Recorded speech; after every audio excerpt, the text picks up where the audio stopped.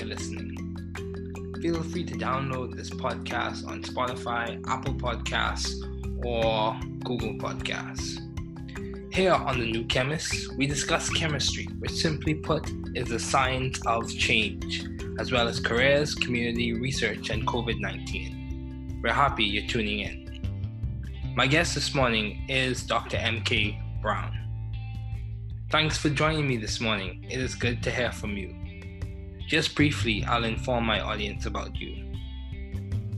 Dr. Brown grew up in the suburbs of Chicago and after graduating high school, moved to central New York to pursue an undergraduate degree at Hamilton College. Here, Dr. Brown became interested in organic chemistry by working in the labs of Ian Rosenstein. Upon graduation, Professor Brown moved to Boston College and received his PhD in organic chemistry with Professor Amir Hoveyda in 2008. After completion of his graduate studies, he began a Ruth L. Kirschenstein National Institutes of Health funded postdoctoral fellowship in the laboratories of the Chemistry Nobel laureate E.J. Corey at Harvard University. In 2011, Dr. Brown joined the faculty at Indiana University. Please welcome Dr. Brown.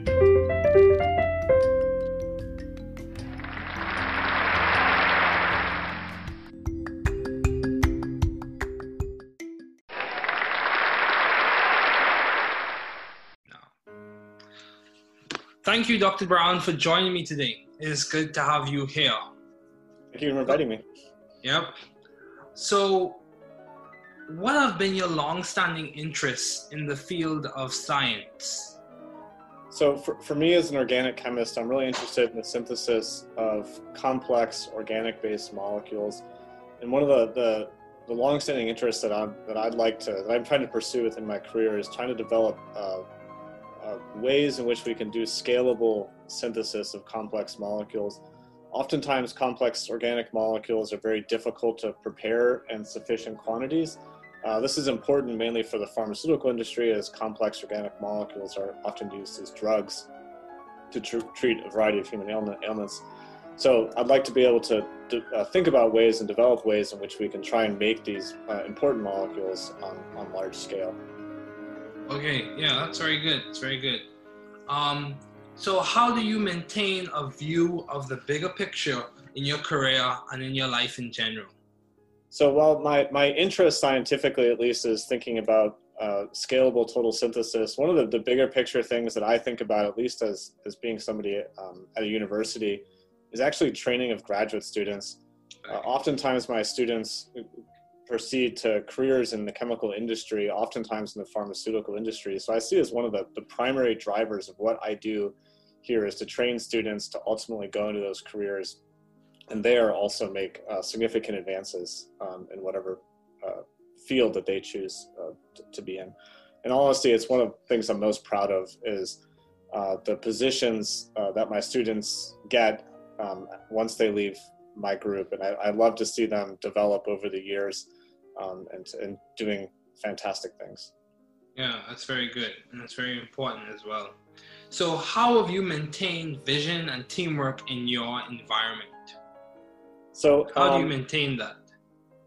Yeah, so teamwork, I think a lot of it is having a lot of group events. So whether that's just group meetings where I constantly talk to my students, I'm always walking through lab, talking to students about their research, and I often like to have several students sort of talk together.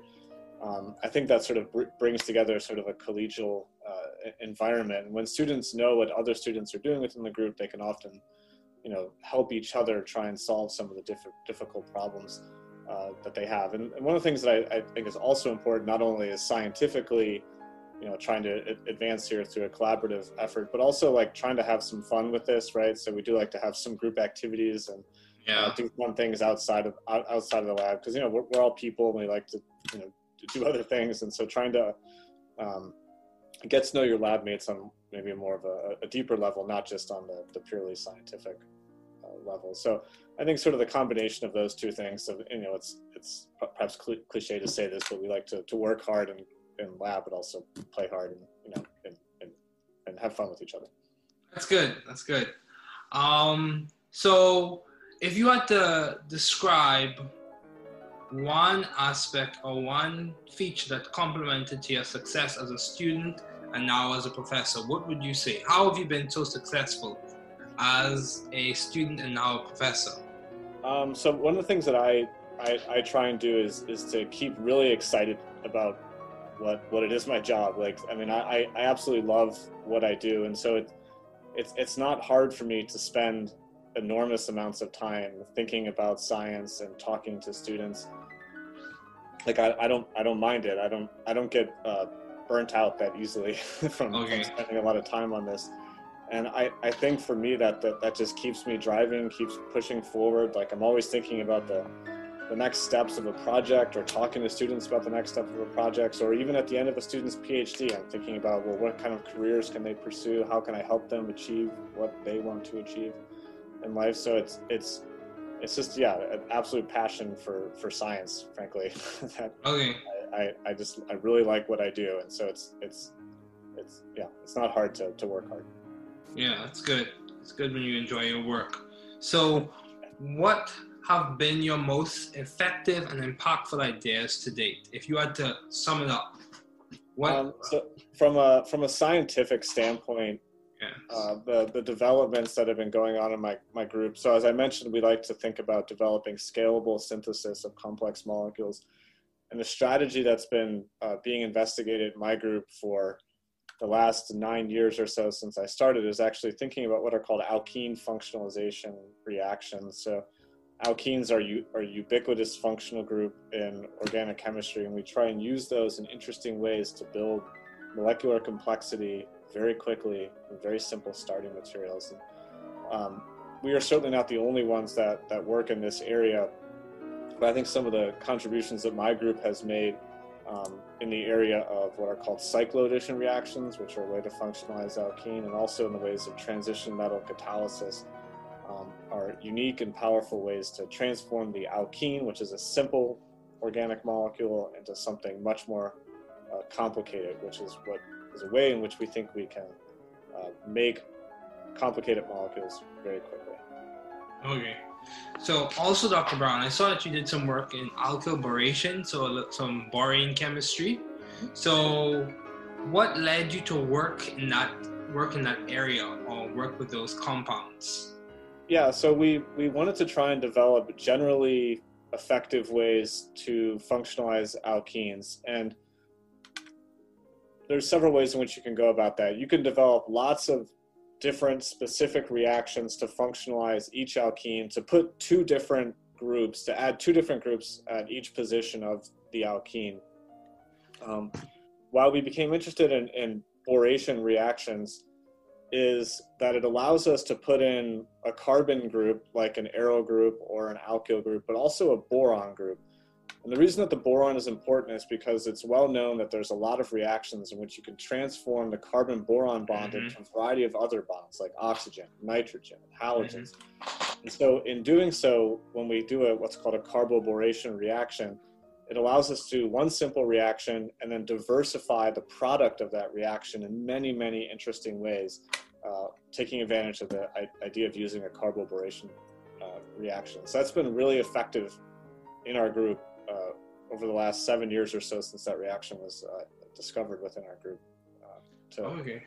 So also along the same lines of borane chemistry, would you say, this is just a quick question, would you say that have you ever used in your lab hydroboration oxidation? We have used hydroboration oxidation. We have certainly used the second part of that, the oxidation aspect, is something that we use quite frequently in our group. So yeah, we are drawing a lot on sort of the chemistry that has been developed for years, right? Since like the 60s and 70s. It's that type of reaction is still important today, without question. Okay, that's good. So given all of your responsibilities and accomplishments, how do you maintain a balanced life? I'm not sure that I do. Okay. But maybe one thing I'll comment to that is being an assistant professor is a lot of fun, right? I get to come in and essentially do whatever I want, but it's also difficult largely for that same reason, right? Is that sometimes you don't necessarily have direction. And so early on in being an assistant professor, since you don't have a lot of direction, a lot of people, and myself included, just think that the more I work, the better things are going to get. Like if I just keep dedicating time, more time, right? But we all have only a finite amount of time. There's only so many hours within a day. And so you often sacrifice other aspects of your life in trying to dedicate everything to one specific cause. And in my case, it was being an assistant professor, trying to get tenure and advance in academia. Something that I've come to appreciate over the years as I've been in this job now 9 years and progressed through tenure is having a balanced life actually leads to to greater productivity. So early in my assistant professor days, I didn't necessarily exercise all that much. I think I didn't spend as much time as I wanted, perhaps with my family, especially my young children at that time. But now I exercise more, I spend a lot more time with my family, and I feel like my productivity is actually increased as a result of that. And so it's hard to make that switch. And I completely understand it when assistant professors just say that they work a lot and to try and advance the next step. But I don't think that has to be the way. I think you can achieve balance and one can be productive. And so I'm certainly trying to work to that. I'm not perfect, but it's something I've learned, especially over the last several years. To have a balanced life leads to greater productivity. Yeah, that's very true. And one thing I've learned when it comes to balance is perspective. Even though there is a general baseline for what you would consider to be balance, balance many times is respective to the person in terms of what I'm working on and what I find when I'm able to rest doing and stuff like that. So yeah, I think that's absolutely true. And people have different interests, right? They have different commitments in their lives. And so, balance is not the same for everybody, right? And exactly as you said. Yeah, that's very true. So how did you find, or how are you seeking to find the right environment for you to thrive scientifically and intellectually? I think having a collaborative environment is one thing that I try and strive for within my group. And as I mentioned before, I think a lot of that is through students working together to achieve a common goal. And everyone has their individual research projects within the group, but we are working together as a unit to keep things moving forward. And a lot of sort of the overarching goal to keep a research lab running is it's unfortunate, but it's true, is that money is driving science, right? And so there are grant cycles that we do have to hit every 5 years or so. And so everybody in the group is trying to produce really excellent research, not only for their own careers and advancement of themselves and advancement of sort of the greater societal good of just developing interesting reactions, but also trying to develop things that are exciting enough to the broader organic chemistry community, such that we can get another round of funding and continue what we're doing. So as I mentioned before, having a collaborative environment, everyone working together towards a common goal, I think is really important to do that. Yeah. Yeah, so synergy is important. The common expression, the 1 + 1 = 3. Yeah, exactly. Yeah. So what were some of the highlights? If you had to list a few of the highlights, what were some of the highlights of you working with the Chemistry Nobel laureate E.J. Corey? What were some of your highlights? Working with Professor Corey, some of the highlights really were just talking to him about science. So he'd always come down to my lab, every day or two, and we'd just start talking about science. And we wouldn't necessarily talk about the research that was going on at that very time within my fume hood, but he'd often just sort of sit down at the desk next to me and just start talking about some idea he had, or just sort of wanted to get my input on something that he had read. And he'd always sit down next to me, and he'd have this file just of papers, and he'd always just sort of sit down and just start writing stuff, and we just sort of chat about whatever he wanted to talk about. And so I thought that was really exciting, that he just wanted to talk about science, and it was just about science fairly broadly as well. And so I've tried to take some of those types of ideas and actually translate that to my current group, and just trying to talk to my group about science as much as possible, not necessarily about their project, but just sort of about things or topics in organic chemistry.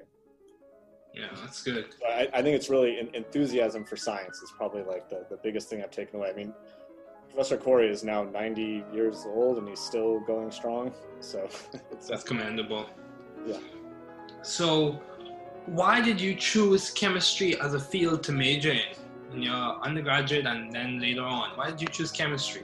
So a lot of it comes down to problem solving. I really like the idea of problem solving, and I like trying to approach problems in a logical way. And I felt chemistry, I could do that, right? I mean, we can't see molecules, but we certainly have a lot of ways to detect molecules. And I like being able to think about things on a molecular level and trying to devise solutions on that. I think that's really interesting. And organic chemistry in particular, I found to be really exciting from the problem solving aspect of it. So that sort of started in my sophomore organic chemistry classes. I started to get into research fairly early on as a sophomore and junior, and ultimately a senior. And that really translated into graduate school, where I think my love of organic chemistry really sort of hit in first year of graduate school. And it was largely due to my mentor in graduate school, Professor Amir Hoveda. He really sort of was just super excited about science, and that really was inspiring to me and carried me forward. That's good. So if you had to give some advice to those wanting to pursue the field you're currently studying in, what advice would you give if you had to give some advice?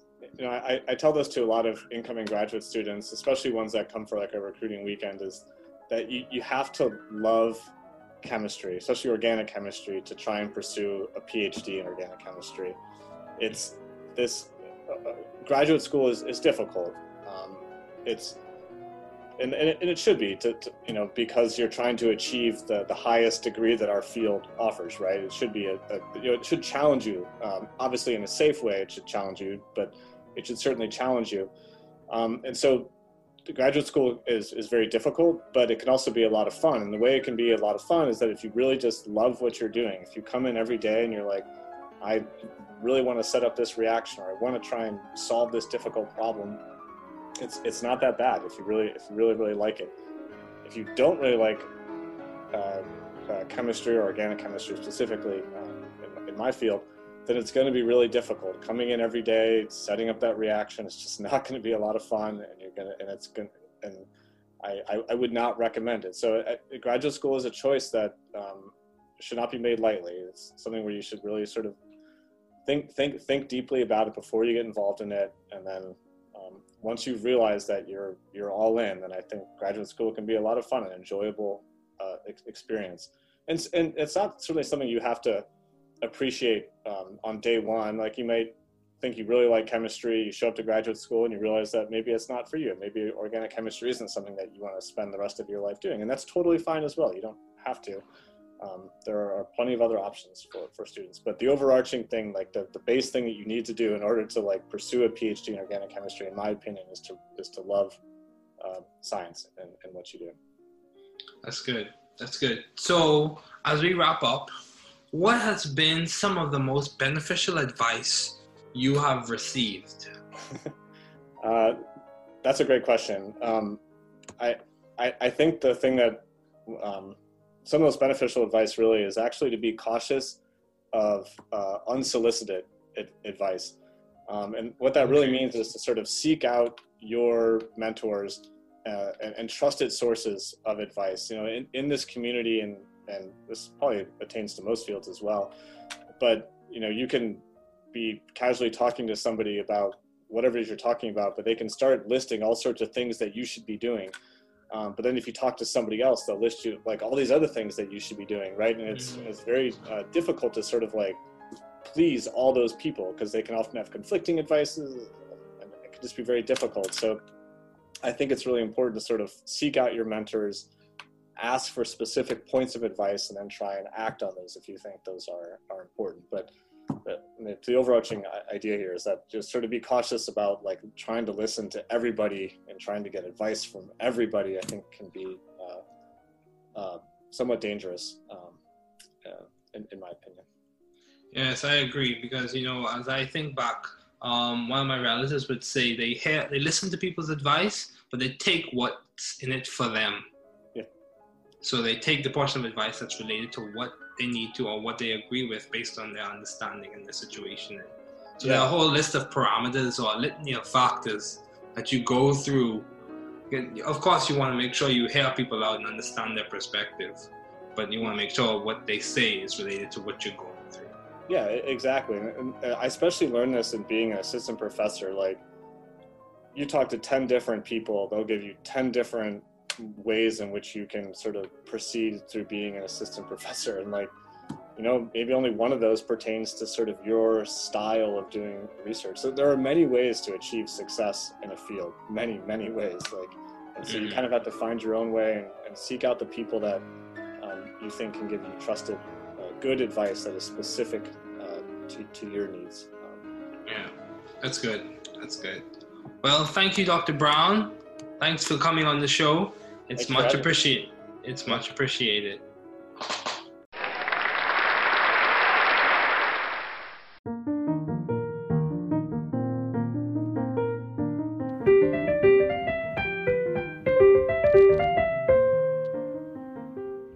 Thanks for listening. We're glad you were able to tune into this podcast. Once again, this is The New Chemist, where we discuss chemistry, which simply put is the science of change, as well as the other sciences, careers, community, research, and COVID-19. Thanks again for listening. Note, the views on this podcast represent those of my guests and I.